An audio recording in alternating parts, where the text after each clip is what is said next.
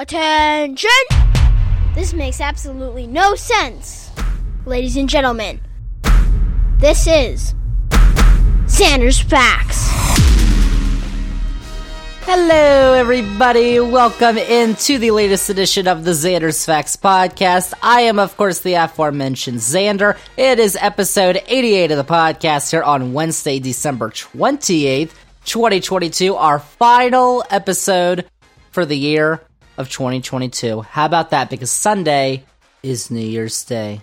How about that? But thank you all so much for listening. It is a jam-packed podcast to end the year this week because I got two big things to talk about. We are going to talk about what's happening on Saturday, New Year's Eve, which is the college football playoff semifinals. We haven't talked a lot about football on the podcast this fall, but it's the end of the college football season. There's 4 teams left to play for anything meaningful. So we're going to talk about that later on in the podcast. But first, I'm going to talk about something that I have wanted to talk about for a while on this podcast. It has always been on the docket, and it is finally getting off this week because we are talking about the Electoral College. Big debate in the United States about the Electoral College and its role in electing the President of the United States. So we're going to talk about all of that. You've probably got a lot of questions about the Electoral College. You may not even know what it is. That's okay, because I'm going to explain it to y'all in just a minute right here on the podcast. But before we get to that, before we get to all of our topics this week, remember that if you like the podcast, if you think you're going to like all the facts on this week's edition, if this is your first time listening to the podcast, welcome to Xander's Facts. But if you think that you're going to like the facts this week, remember to click the follow button on this podcast, download this episode, episode 88. You got to download the episodes every week, and then you can undownload them the next day. Then you can re-download them. Just set a reminder. Do that all the time for every episode. Rate and review the podcast. Then go on all the socials, Twitter, Facebook, Instagram, TikTok. Xander's Facts is on there. That's Xander with a Z. And most importantly, remember to tell all your friends. Spread the facts. Xander's Facts Podcast. We call it Spreading the Facts around here. You can spread the facts about the podcast, about Xander's Weekend Facts, which if you haven't signed up for, it's our weekly newsletter that comes out every Sunday morning. It has the week's top headlines. Check it out. It is free. Click the link in this episode's description. You can check out Xander's Facts link tree. It's got all the Xander's Facts links that you need, including for Xander's Weekend Facts and for the Xander's Facts website, xandersfacts.com, which includes the Xander's Facts shop, because if you forgot to get anybody anything for the holidays, that's okay, because you can go to xandersfacts.com and do that right now with some pretty cool fact swag. So you should go do that, xandersfacts.com. And speaking of the holidays, I totally forgot to wish all of you listeners of the facts a happy holidays and Merry Christmas, because Christmas was on Sunday if you are celebrating Merry Christmas. And by the way, I just thought that I would share a very gracious Christmas greeting to you all, because, you know, it's just the jolly thing to do, you know, at this time of the year. This actually, I did not write this, I have to admit. I did not write this Christmas greeting. However, I found it to be just a tremendous Christmas greeting, if you will. I will read it to you here because I just found it truly amazing. Merry Christmas to everyone that is you, including the radical left Marxists that are trying to destroy our country, the Federal Bureau of Investigation that is illegally coercing and paying social and lamestream media to push for a mentally disabled Democrat over the brilliant, clairvoyant, and USA-loving Donald J. Trump. And of course, the Department of Injustice, which appointed a special prosecutor who, together with his wife and family, hates Trump in quotes, more than any other person on earth. Love to all. Huh. Amazingly, that was all in 2 sentences, if you didn't know. Also, by the way, if you didn't get the gist, I did not write that. That was from the Truth Social account of one former president, Donnie Boy. Amazingly, it was in 2 sentences. The first sentence was everything I wrote except for the words love to all. So all the rest of it was in 1 sentence. A lot of commas in there. But let me just point out a couple things in this, because he first off referred to himself as, in the third person, as brilliant, clairvoyant, and in all caps, USA loving. He also included his middle initial, which he loves to do. He called the Department of Justice the Department of Injustice. He put special prosecutor, he put the word prosecutor in quotes for some reason, who, together with his wife and family, hates Trump.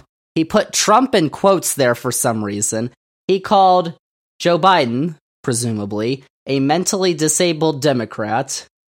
And Merry Christmas to everyone. He's wishing us a Merry Christmas, including the radical left Marxists. So, I mean, that's just, wow. Merry Christmas to you, Donnie Boy, and to all of you out there, even if you are a radical left Marxist. And even if you are one of the people who supports a Texas governor, talk about this for a second, before we get to the Electoral College, I have something to say. On Christmas Eve, the Texas governor, Greg Abbott, busing about 50 migrants to the front of the residence of the vice president, who was Kamala Harris, on Christmas Eve, with no coats, shelter, food, what have you, just busing them there and leaving them there, which they've done before. But this is Christmas Eve, and the next day, oh, we're great Christians, ho ho ho. No, you're not a great Christian if you do that, or if you support it. You're literally going against, everything Jesus was trying to teach you, but that doesn't really matter.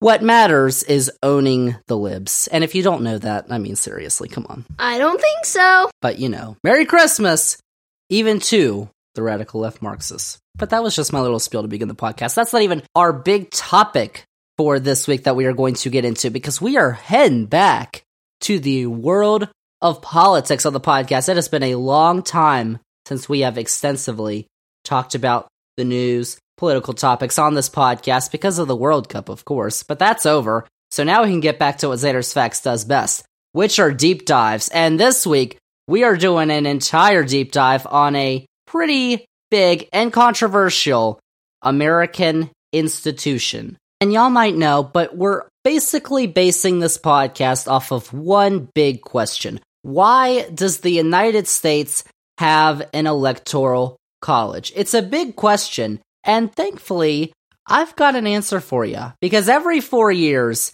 the big debate gets brought up over the old American institution of the Electoral College. Why in the world do we choose our president through an electoral college process instead of by popular vote? Because for literally every other elected office, we use the popular vote instead of an electoral college. It's a good question, and I got a good answer, hopefully, that contains a lot of facts. Dash facts. So we're doing a deep dive this week into the Electoral College, a podcast that I have wanted to do for a while, not just because I want to inform, but because I also wanted to learn why in the world we do an Electoral College. So we're going to talk about what exactly the Electoral College is, because you might not know what it is. You're like, Xander, what in the world are you talking about, the Electoral College? Don't worry, I'm going to explain it to y'all. I'm going to explain the history behind it and whether or not it could change in the future. We're going to get to all of those, talking about the Electoral College on the Xander's Facts podcast. So let's get going, but let's start with what exactly it is. Because if you don't know, or you just need a refresher, I'm going to explain to y'all what exactly the Electoral College is, especially if you're listening not in America, or you're not familiar with American politics. You're like, what in the world is the Electoral College? Is it some sort of college, university, whatever? Actually, no. What? It is not an actual college. It is a process. If you haven't gotten the gist yet, though, the Electoral College is what the United States uses to appoint the positions of president and vice president. These are the only elected positions in the United States that use the Electoral College. All others, like senators, governors, state legislatures, city councilors, what have you, use the popular vote method. The method for which the Electoral College operates, though, is defined in the Constitution in Article 2, Section 1, Clauses 2, 3, and 4. So basically how it goes is that all 50 states in the United States and the District of Columbia are each given these things called electors. The number of electors that a state gets is determined by the number of congressional representatives it has, meaning that the number of representatives that it has in the House of Representatives plus the number of senators that it has in the Senate equals the number of electors a state gets. So, for example, Virginia has 11 House representatives. They also have 2 senators. So they have 13 electoral college votes or electors. Each state and DC has at least 3 because each state has at least 1 House representative and all states have 2 senators. So the number of electoral votes total adds up to 538. So now, if you didn't know why the website 538 or 538 is titled that, now you know. Good to know. In order to win a presidential election, though, the magic number you need is 270 electoral votes, and it's been that way since 1964. Now, in Article 1, Section 8, Clause 17 of the Constitution, it states that Washington, D.C., which is the seat of the federal government, it's not a state, at least as of now, Washington, D.C. is entitled to the same number of electors as the least populous state. And since there are only 535 members of Congress, there's 100 in the Senate, 435 in the House, the 3 electors from D.C. gets the Electoral College's total up to 538. So, every 4 years, on Election Day, which is the first Tuesday after the first Monday in November, we go to the polls to elect a president. But unlike when we cast our ballots for a senator or city councilor, we're actually not casting our vote for the president or the vice president. I don't know if you knew that. But we're actually casting our vote for a slate of electors that will vote for the candidate that we chose. What are you talking about? So let's say that in the 2020 presidential election, the first election that yours truly, Xander, actually got to vote in. Let's say that in that election, I checked the box on my ballot next to Joe Biden's name. Because I actually did. Mercury. That's not technically a vote for Joe Biden, actually. It's a vote for a slate of 13 electors, because where I vote in Virginia, there's 13 electors, that will cast their votes for Joe Biden later on. So, that's kind of complicated. So let me explain. Every 4 years, after Election Day, the electors of each state, all 538 of them, will meet in their state capitals across the country on the first Monday after the second Wednesday of December. This is outlined in the Constitution. These electors cast their votes, hopefully for the candidate that won the popular vote in their state, even though by federal law they're not actually legally mandated to, although there are a majority of states that do have laws that make sure that they do that. The results are then sent to Congress, and they are counted during a joint congressional meeting of the Senate and the House on a date in the first week of January. So, if you didn't know what was going on in Congress on January 6th, 2021, yeah, they were doing this process. They were counting these votes. Now, in the event that no candidate actually receives 270 votes, the Constitution has also laid out what Congress should do. This could actually happen if there are unfaithful electors that don't vote for the candidate that won their state, or if the election results end in a 269 to 269 tie, which is actually possible, by the way. It's never happened, but it is actually possible. If this happens, a contingent election takes place. In this event, the House would then hold a presidential election session, but it wouldn't be each House member voting. Instead, each state only has one vote. So, for instance, all of California's House members, California's House delegation, would come together to individually vote, and then the presidential candidate that wins a majority out of those members from California then wins the one vote for California's delegation. So there are 50 total votes for president in the House. And then the Senate would vote for vice president. Each senator would get one vote. Dang! Either way it happens, the 20th Amendment of the Constitution mandates that either the president or the vice president be inaugurated on January 20th or January 21st if January 20th falls on a Sunday, which it last did in 2013 for Barack Obama's second inauguration, and will again happen in 2041.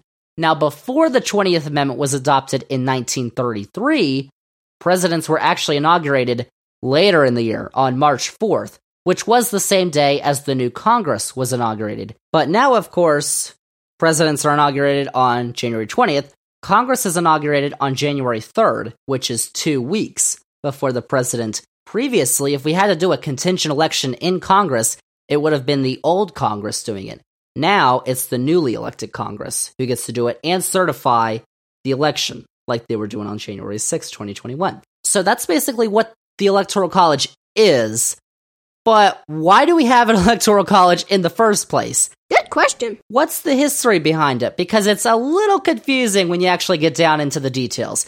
The big question is, though, why do we use this method for electing a president and vice president in the United States?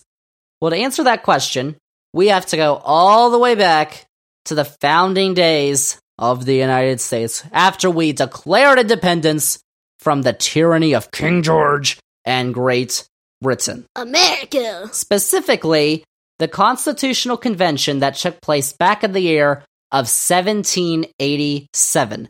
The result of the Constitutional Convention, if you didn't know, was the creation of the Constitution of the United States, which actually replaced the Articles of Confederation, which were supposed to be the founding or the big document governing our country. Didn't turn out to be that great. So we created the Constitution. The first proposal at the convention, though, was the Virginia Plan. This plan proposed that Congress be the ones that actually elect the president. But this was, of course, rejected, because that never happened. Later, though, founding father and later a Supreme Court Justice, James Wilson, actually proposed that electors choose the president. The convention also came up with a decision that the number of electors for each state would equal the number of representatives in Congress that that state has. The delegates, who we basically know as the founding fathers of the United States, noted that an electoral college would make sure that only a qualified individual could become president. Of course, well, 2016, but okay. Man, that was rough. It was noted that the founders didn't trust the American people to make the right choice, and using an electoral college, where the electors only met once every 4 years, would not be susceptible to manipulation from foreign governments. Which, okay, so they didn't trust us. But what this actually meant was that electors were not bound in any way to vote for the candidate that their state chose, as I mentioned earlier. In fact, it was actually intended by the Founding Fathers that the electors were allowed to decide who was best suited to be president, not us. We just voted on the electors.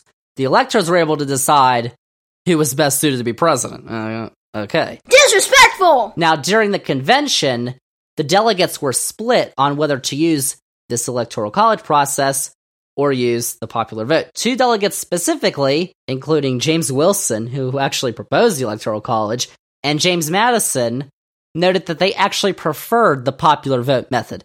Madison noted during the convention, though, that it would be hard to convince the other delegates to use a popular vote. He used this reasoning. He said, quote, "There was one difficulty, however, of a serious nature attending an immediate choice by the people. The right of suffrage was much more diffusive in the northern than the southern states, and the latter could have no influence in the election on the score of Negroes. The substitution of electors obviated this difficulty and seemed, on the whole, to be liable to the fewest objections," unquote. So obviously at the time, and this was actually made during the Constitutional Convention, we had the 3/5 clause, where basically slaves were only counted as 3/5 of a person, or I guess you could interpret this in another way, that 3/5 of slaves were only counted, which was a compromise between the delegates at this convention to determine the number of seats a state would get in the House, the number of electoral votes a state gets, and how much money each state would pay in taxes. 3/5 of each state's slave population counted towards the state's total population, even though slaves, black people, weren't able to vote until after the Civil War in the United States. So, according to James Madison, we use the Electoral College still today, and it was created back in the day because it was part of a compromise between the northern and the southern states, or those who supported and didn't support slavery at the time. Because of the 3/5 compromise, southern states gained more electoral power because of black people who were slaves at the time who couldn't even participate in the political process.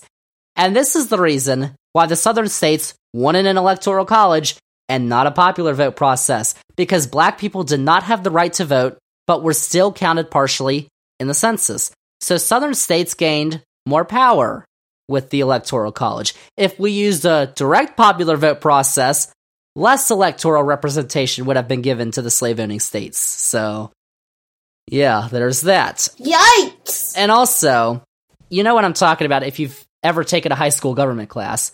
You know about the Federalist Papers. In Federalist number 68, Alexander Hamilton argues that because an elector cannot be a federal office holder, the electors will not be beholden to any presidential candidate. That's a reason in support of the Electoral College. And then after the convention, James Madison writes in Federalist number 39 that the Constitution was designed to be a mixture of state-based and population-based government. And this is basically what we see in Congress. The Senate is state-based, 2 seats for each state, and the House is population-based. But Madison argues that the president is a mixture of the state-based and the population-based methods. Actually, when the Constitution was first adopted, Madison and others argued that electors were meant to be brought on a district basis instead of a statewide basis. So this meant that an elector would actually represent their congressional district instead of the state. Most states back in the day used this method, but it has gradually been phased out in favor of the winner-take-all state method that almost all the states use now. This is what we know today, where the candidate who wins the majority vote in a state wins all the electoral votes in that state. Now, there are 2 states that do not fully use this method, and those 2 states are Maine and Nebraska. These 2 states actually use a mixture because both of them have 2 at-large electors that support the winner of the state's popular vote, and they also have electors for each congressional district. And also, if you didn't know, here comes a fact! But back in the day, when the country was first founded, some state legislatures actually selected their electors when the Electoral College was first established, so we weren't even doing any voting. But that has, been phased out, and it was phased out a while ago. But here's an interesting fact for you. If we, the United States, still used that congressional district electoral college method in 2020, where we did winner-take-all by congressional district instead of by state, then the results would have been that Biden still would have won, but he would have only gotten 277 electoral votes, and Trump would have gotten 261. Cool facts, bro. Now, when the Electoral College first came into place, presidential and vice presidential candidates were actually separate from each other on the ballot, and it wasn't until the passage of the 12th Amendment in 1804 that president and vice president appeared together on the ballot, because the presidential election in 1800 was very messy. In fact, the Constitution doesn't even mention the term Electoral College. It just mentions electors. It wasn't until the 19th century when Electoral College became a commonplace term in American society. So, from the founding days of the U.S. up until today, not really much has changed with the Electoral College. The biggest difference really is maybe how we choose the electors. It's not on a district basis. It's not from our state legislatures. It's by using the winner-take-all state method. Of course, the electoral votes that each state gets change every 10 years with the census. We've had new states that have been added to the union, so that 538 number has definitely changed. 538 is the highest it's ever been.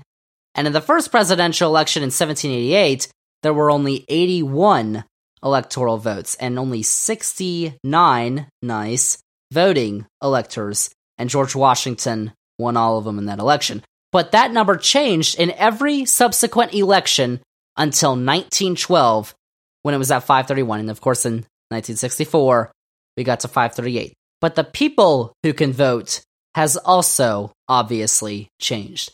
Black people, females, minorities. It's not just white male landowners who can vote like it was when the Constitution was first adopted. We've had a couple amendments to deal with that. But yeah, that's basically why or how we have the Electoral College and how it's still in place today. But the thing is, there's a reason we talk about it all the time, and it's not just because it elects the president and the vice president every 4 years. It's because it's pretty controversial. I mean, you may have just heard me, but I did mention that its origins are they are racist. If black people were given the right to vote at the Constitutional Convention, and with the northern and southern states, they had about equal population at the time. So, do you think that southern states would have pushed for electoral college? Probably not. So, there's the racist origins, which, I mean, you could probably say about a lot of things in our country. It's not critical race theory. It's just facts. I mean, you probably didn't know, you might not have known that the electoral college is literally racist, or it was intended to be. You just learned a new fact. Xander's facts. But adding on to that, you've also got the fact that in 4 presidential elections in U.S. history, the winner of the Electoral College did not get the most total votes. This happened in 1876, 1888, and more recently, you might remember these ones, 2000, and of course, 2016. That's a bit of an issue. But the common argument in defense of the Electoral College is that it gives states power and is a compromise for states' rights. But here's the issue with that. Why should a candidate that gets fewer votes than their opponent win an election? Like, because they won more states? Wyoming is a state, I think. It has a population, as of 2021, of 578,803 people. California's population last year was 39.24 million. That equates to 54 electoral college votes. That's about 722,222 votes per electoral vote. In Wyoming, they have 3 electoral votes. So, the number of votes per electoral vote is 192,934. So a vote in Wyoming has 3.7 times the voting power than a vote in California. So in this case, not everyone's vote is equal. And it actually hasn't always been this way. There's a big reason that this is the case, which I'll explain later. But also, think about this. Take a look at New York State, for instance, because everybody knows what New York City looks like. It's got New York City down in the south, and then there's basically everything else. There's some cities, Albany, Buffalo, Syracuse, all them. There's people who live there, but, New York City is where the population is. So, if they did district-based voting for their governor, let's say, and a governor candidate doesn't win the majority of the vote, but wins enough of the electoral votes in the districts because it's district-based and there's a certain amount of delegates in those districts, would that make sense? No, it wouldn't. And there's a reason that no state does that. They do it by total votes. But what this also does, the Electoral College, is it dampens turnout and engagement in states where their vote doesn't mean as much in other states, or in states where the winner is almost certainly known beforehand. And this is bad for down-ballot races, because if I live in, let's say, Mississippi, if I'm going to vote for a Democrat, why would I? Because I know the Republican's going to win. So, in that case, because the president is the big, shiny election every 4 years, I'm most likely thinking about that. So then, I don't go to the polls, and I don't elect people for Senate, for House, for City Council, for whatever. So then the down-ballot races get neglected. This also leads, though, to a big focus on swing states for presidential campaigns. So, why would a presidential candidate care about going to or spending money in states like New York or Arkansas or Alabama or Illinois? Because they already know that they're either going to win or they're going to lose that state. Basically, when they get into the race, they know we're not going to win Arkansas or we're not going to win New York. Instead, what you have in recent elections is a big focus on just a few states like Pennsylvania, Wisconsin, Michigan, Arizona, Georgia, and a few others. And this doesn't really change on a 4-year cycle. It's usually the same states. And something else that the Electoral College does put a damper on is third parties. Because with the winner-take-all system in most states, it's pretty difficult for third-party candidates to even gain votes in the process, unlike in other Western democracies. I mean, you know that if you listen to our podcast on France and Germany, where we're talking about all these different parties. A direct popular vote would probably allow third-party candidates to actually gain more steam. There's a lot of talk about we hate the two-party system. Well, the Electoral College is a big part of why the two-party system is still in place and not really going to change anytime soon. Of course, there are many in favor of keeping the Electoral College because they believe that it makes candidates focus on states with smaller populations. Of course, Arkansas's population isn't that big, Montana's population isn't that big, North Dakota, Wyoming's population isn't that big, and they don't really care about that. Republicans know they're going to win those states. Rhode Island's population isn't that big. Vermont, Democrats know they're going to win those states, so why would they bother? True. But that's basically a look back at the history of the Electoral College and why it's so controversial. But now let's go into more modern day, because we know about the history of the Electoral College. So now I've got the question, will it be changed in some form or fashion anytime soon? Well, actually, before I do answer that question, I just got to tell you that this segment is actually pretty good timing because there is a new bill that just passed Congress that is related to the Electoral College, kind of. It's called the Electoral Count Reform Act, and it actually reforms the Electoral Count Act of 1887, which governs the counting of Electoral College votes in Congress. It is the largest reform to the Electoral College since 1887, and it doesn't really change the Electoral College at all, because what it does is it clearly specifies that the vice president's role in the proceedings of the electoral votes being counted by Congress is purely ceremonial. Obviously, this needed to be done because there was a certain former president who we actually mentioned earlier on this podcast, wrote a little Christmas greeting. What are you implying? Who wanted his vice president to overturn the results of the 2020 election because he lost, and he's a sore loser. The vice president, of course, refused. Because the language, though, of that 1887 law is murky on the subject, it wasn't actually known whether the vice president could do such a thing. And of course, the vice president was Mike Pence at the time.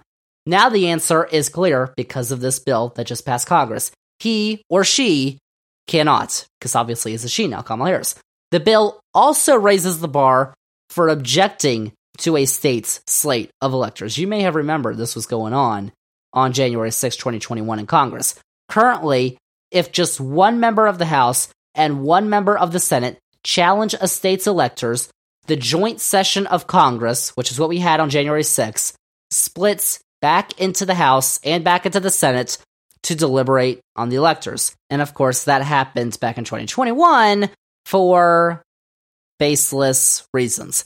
Now, the bill raises the threshold for an objection to 20% of the members of each chamber. But in regards to actually abolishing the Electoral College and moving to a direct popular vote method, the bill doesn't do that. That's all the bill does. And don't keep your hopes up. Because in order for the Electoral College to actually be abolished, it would have to be an amendment to the Constitution to do that. That's the only way it can happen. And in order to pass an amendment to the Constitution, which we've done many times in the history of this country, but probably not for this, you would need to get the approval of 2/3 of Congress and 3/4 of the states. So you need a pretty overwhelming majority of Congress and the states to approve the amendment. And that's probably not going to happen with this. But the closest that the U.S. has actually come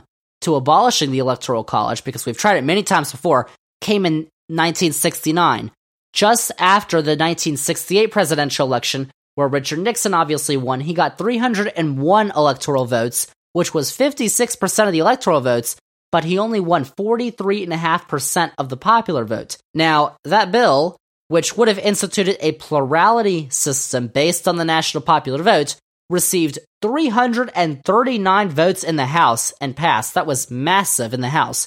But in the Senate, it only got 53 votes. So it died in the Senate, and then it was dead basically forever. So sad. And that bill actually, something interesting, would have required that a presidential and vice presidential ticket win 40% of the nationwide vote. And that if none did, the top two tickets would advance to a runoff election, like what happens with the Senate elections all the time now in Georgia. Jimmy Carter, when he was president in 1977, also wrote to Congress which included his support for abolishing the Electoral College. And since the year 1800, there have been over 700 proposals introduced in Congress to reform or eliminate the Electoral College. Of course, none of them have passed Congress, let alone even get to a vote for the states. But more recently, joint resolutions have been introduced in Congress, but to no avail. But there is something interesting you might want to know about called the National Popular Vote Interstate Compact. Seriously? This is a proposed interstate compact that will award all the electoral votes of the states that sign on to it to the presidential candidate that wins the overall popular vote. So basically, if there's a state that has signed on to this compact and that state votes Donald Trump wins that state, but Joe Biden actually wins the popular vote, then that state would give its electors to Joe Biden. So far, 15 states and D.C. have signed on to the compact. In order for the compact to take effect, it would need 270 total electoral votes. And right now, it only has 195, which is 72% of what it needs. By the way, it's not that far off. And the first state to sign on did so in 2007, but it has been gaining traction in the last few years. Now, the states that have signed on already are in order from first signed on to last: Maryland, New Jersey, Illinois, Hawaii, Washington State, Massachusetts, D.C., of course, Vermont, California, Rhode Island, New York, Connecticut, Colorado, Delaware, New Mexico, and Oregon. That's a lot of facts. So, it needs 75 electoral votes to become legally standing and take effect. So, if it can survive potential legal challenges and they can get to 270 votes, that's probably going to be the biggest change we see to the Electoral College. And in the event that that happens, actually, then the winner of the popular vote would undoubtedly win the Electoral College. And there are definitely people in power post the Electoral College, like Maryland Congressman Jamie Raskin, who you may know, actually, from serving on the January 6th committee. He was on Face the Nation on CBS Sunday morning, and he said the Electoral College has become a danger to American democracy. And it really doesn't help that it really helped fuel Donnie Boy's stolen election rants and the tricks he used to try and overturn the election in 2020. Doesn't look like it's going away anytime soon, though. But the thing that I mentioned earlier, that a person's vote in Wyoming means a lot more than a person's vote in California, hasn't always been the case.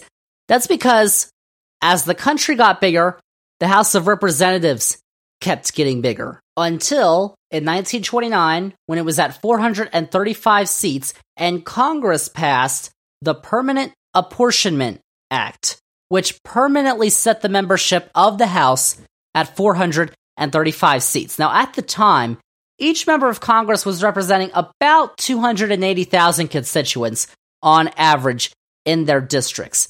But now, that number is over 762,000 people. This is true. You know, when you're taking a look at other developed Western democracies, this number is very large. Like, for instance, in the United Kingdom, a member of parliament represents about 100,000 people.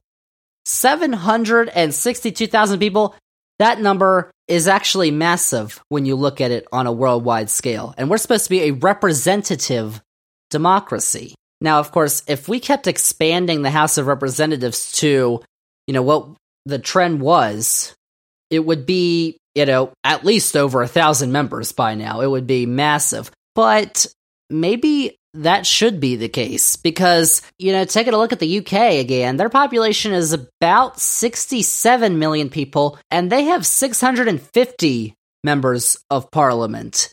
So why do we only have 435 House seats? That doesn't make sense to me. The House needs to expand. But the only way that could happen is actually Congress just passing a new law. It doesn't need the 2/3. It's not an amendment. It's just a law. It doesn't need the 2/3 of the Congress to approve or the 3/4 of the states to approve. It just needs a majority of the House and without the filibuster, 60 votes in the Senate, which is, the hard part. But that just sounds like the better idea because it expands the House, it expands representation in this country, and it somewhat expands or fixes the Electoral College. So that's what I would think to be a good idea. And if you go online, there's a bunch of articles that would tend to agree with that idea. So, it just makes sense, but that's my 2 cents. But basically, that's the history behind this American tradition. It's interesting, but it's also complicated. And when you actually look at it, it's actually pretty disgusting. That's blasphemous. And in my view, it's time to, if not eliminate it, at least reform it, which could be done by expanding the House of Representatives, which we ought to do anyway. And apparently, I am in the majority because, according to a poll from the Pew Research Center in 2020, it found that 58% of Americans prefer a system where the presidential candidate who receives the most votes nationwide wins the election. And when Pew conducted that survey again earlier this year, that number was up to 63%. And it found that 80% of Democrats support the move, and the same can be said about 42% of Republicans. So there you have it. That's basically all you need to know about the Electoral College, its history, why it's so controversial, and what might be done in the future. There's a couple things we could do to change it in the future, but you know what? We will see. Spitting the truth. Xander's Facts. All right, so that is our big topic for the week, the Electoral College. But before we get done with our final episode of the year, it is time to preview the college football playoff semifinals. We are talking football to wrap up the podcast, episode 88 of the podcast, here on January 28th, because we haven't talked about much football, college football, really since the beginning of the season when I did my season previews, but now we're talking about the end of the college football season. It's bowl season, y'all. If you didn't know, I've been making my predictions for all the bowl games on the Xander's Facts SC Instagram page, which you should go check out. There's been a bunch of bowl games going on, but I gotta be honest, I have not watched a single bowl game yet. Whoops. And if you're like me, I'm not gonna shame you, but we actually have some meaningful college football games that are coming up this weekend with the college football playoff semi-final games. And the 4 teams that are in the semifinals this year, Georgia, Michigan, TCU, and Ohio State. So let's look at the teams. Let's preview these games because the 2023, how about that, 2023 college football playoff, the semifinals takes place this Saturday, which is New Year's Eve. It is the second to last edition of the CFP with only 4 teams because it has been confirmed that a 12-team college football playoff with 6 automatic bids for conference champions will begin with the 2024 season, or what will be the 2025 college football playoff. So before we actually preview the matchups we got in the semifinals, I actually wanted to know what a 12-team playoff would look like this year. You might have been wondering that too. I was wondering, wonder no longer though, because I got the answer. If there was a 12-team playoff this year. Get ready. And in that new format, the 4 highest-ranked conference champions receive a bye from the first round. There's a first round, there's a quarterfinal, there's a semifinal, and then there's the national championship game. The first round games are actually going to be played on campus sites on the second or third weekend in December, and quarterfinals and semifinals are going to be played at the New Year's Six Bowl games, and the national championship will still be played at a neutral site each year. But the 4 teams that would receive that bye in the first round are Georgia, Michigan, and then 2 who did not make the playoff this year, Clemson and Utah. And the rest of the teams that would be included in the field, at least according to the current CFP rankings, and the teams that won their conference championship this year are, in order, TCU, Ohio State, Alabama, Tennessee, Kansas State, USC, Penn State, and Tulane. I mean, that sounds like pretty exciting. Like, what was it, 8-9 years ago or so, we were excited about a 4-team playoff. A 12-team playoff sounds really exciting. That is coming up in 2024, into 2024, into 2025. That'll be exciting. But let's get back to reality here for 2022. Big game alert! We only got 4 teams, and it's time to preview the matchups in the semifinals. So the first semifinal matchup we have will take place on Saturday at 4 p.m. Eastern from the Verbo Fiesta Bowl in Glendale, Arizona. It is number 2 Michigan, who is undefeated, 13-0, taking on number 3 TCU, who is 12-1. Let's start with number 2 Michigan, because the Wolverines went through the regular season undefeated for the first time since 1997. That was also the last time that they won the national championship. It's a fact. That includes a win at Ohio State for the second straight year, and in Columbus for the first time since 2000. Michigan dominated Ohio State in that second half, and they dominated Purdue in the Big Ten championship, and they make their second consecutive appearance in the playoff. But their star running back all season, Blake Corum, is out. But Donovan Edwards can pick up the slack. He had 216 rushing yards and 2 touchdowns in the win over Ohio State. And the Wolverines can also pick up the slack in the second half. They have the second highest point differential after halftime through 12 games in the past 10 years. It is plus 186. They are outscoring their opponents in the second half by 186 points this season. That is insane. And J.J. McCarthy is the quarterback after taking Cade McNamara's spot earlier this year, and the Wolverines have put up 40 points or more in 7 of the 13 games they have played in this season. But on the other sideline, it's number 3 TCU. A lot of people expected Michigan to be here, but not TCU. The Horned Frogs came out of nowhere this year to finish the regular season undefeated before they fell in a thrilling Big 12 championship game to Kansas State. Only they lost 31-28. But in the regular season, the Horned Frogs rolled through the conference to go undefeated, including defeating 4 at the time ranked opponents in a row. That was Oklahoma, Kansas, Oklahoma State, and TCU.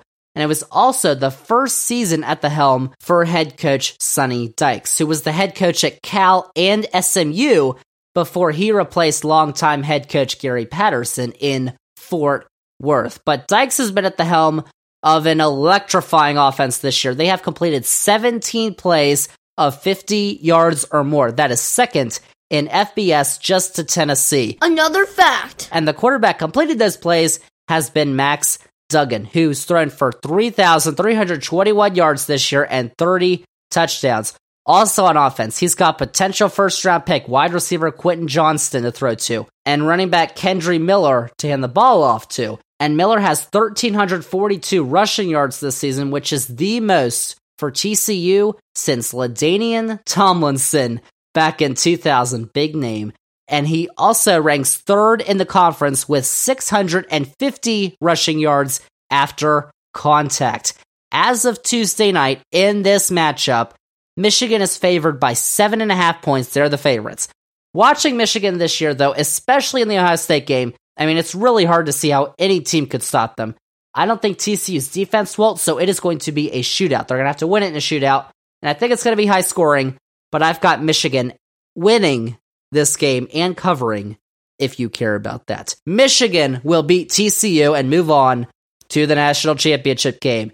But the other semifinal matchup on Saturday is number 1 Georgia, who was undefeated 13-0, taking on number 4 at 11-1 Ohio State at the Chick-fil-A Peach Bowl in Atlanta, Georgia. Georgia, the top team in the country, are the reigning national champions, and they have brought the band back together this year to tear through the SEC once again. The Bulldogs are hoping to become the first team since another SEC team to repeat as champs. That was Alabama in 2011 and 2012. Quarterback Stetson Bennett is back from last year, and he's even better this year. And he's got top tight end Brock Bowers, get the ball to, and they have a 3-headed beast at running back with Kenny McIntosh, Kendall Milton, and Daijun Edwards. All names you are going to hear on Saturday. But Georgia's defense lost 5 first-round picks from last year's team, but they are doing wonders again this year. They are second in FBS with just 12.8 points allowed per game. And that is all led by defensive lineman Jalen Carter, who in his last 6 games, just his last 6 games, he has 24 tackles and 3 sacks. And plus, the Dogs have been here and they've done that last year. Something to think about with this year's team. But the other team is Ohio State, number 4. Now, on Conference Championship weekend, when they were number 5, they just needed one thing to go right because they had lost to Michigan. They were out of the Big Ten Championship game. For all intents and purposes, they were out of the playoff. But all they needed was USC, who was number 4 at the time, to lose to Utah in the Pac-12 Championship game. And guess what happened? Number 11 Utah, 47. Number 4 USC, 24. So the Buckeyes jumped the Trojans into the playoff. How about that? And the last time, and the only time, that a team that didn't play at a conference championship game snuck into the playoff in the 4th spot, besides Notre Dame because they don't play in the conference championship games, is Alabama in 2018. You remember that year? Tua Tagovailoa. Touchdown! Alabama wins! In overtime, Alabama beat Georgia in the national championship game that year. Will that happen this year for the number 4 seed? Probably not, but Ohio State are still Ohio State. They are led by Heisman finalist quarterback C.J. Stroud, who's got 3,340 passing yards and 37 touchdowns this year. He's got Marvin Harrison Jr. to throw to, one of the best wide receivers in the country, but he is going to be without another top wide receiver, Jackson Smith-Njigba. The Buckeyes really haven't looked vulnerable all year.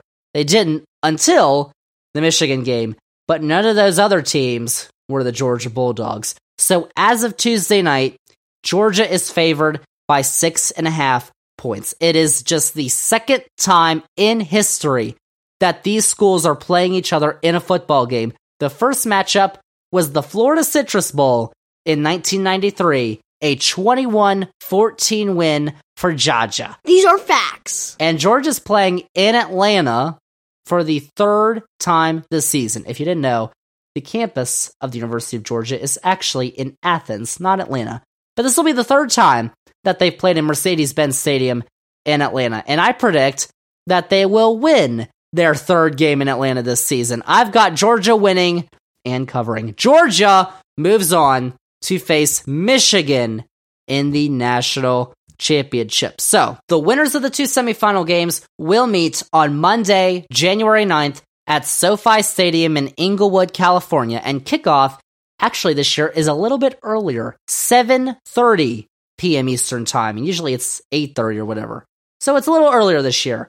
And the national championship and both semifinal games, if you didn't know, will air on TV on ESPN. So for my prediction for the national championship game, I've got Michigan facing Georgia, the top 2 seeds. Basically, the consensus top 2 teams all season long.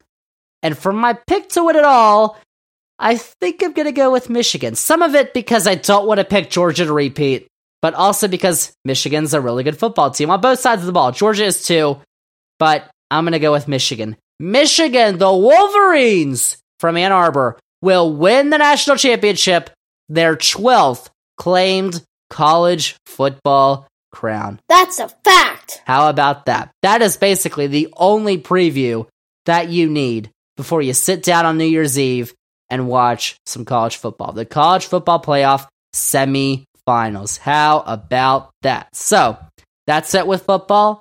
That's it with the Electoral College. And that's all I got for you on episode 88 of the Xander's Facts podcast. Thank you all so much for listening. And remember that if you liked all the facts that I had on this week's edition, remember to follow this podcast, download this episode, episode 88, download the podcast episode, and then you can delete it the next day. And then you can re-download it the next day, and you can do the cycle all over again. Rate and review the podcast. Go check out Xander's Facts on all the social media sites. Twitter, still on there for now. Facebook, Instagram, TikTok. Xander's Facts, that is Xander with a Z. And most importantly, remember to tell your friends. We call it Spread the Facts, Xander's Facts Podcast. Tell all your friends about the podcast, about Xander's Weekend Facts, about Xander's Facts on YouTube, because Xander's Facts is posting all our new episodes, including this one, to YouTube. You should go check out and subscribe there. and check out the Xander's Facts link tree. It's got all the Xander's Facts links that you need, including for Xander'sFacts.com and the Xander's Facts shop. Go check out and spread all the facts. That's it for episode 88. Next week, we will not have a new episode of the podcast. To start the new year, we're going to take a break, relax, make sure everyone gets their New Year's resolutions done, which should be spreading the facts, Xander's Facts. That was dumb. And making sure that all gets done. But next week, we're going to have a Xander's Facts flashback to fill all your facts needs. But episode 89 is coming back in 2 weeks. And by then, Congress, the new Congress, is going to be inaugurated. So that'll be fun to talk about. We'll talk about that in 2 weeks on this podcast. But that is it. That is a wrap on episode 88 of the Xander's Facts podcast. Thank you all so much for listening, and we'll see y'all with episode 89 in 2 weeks.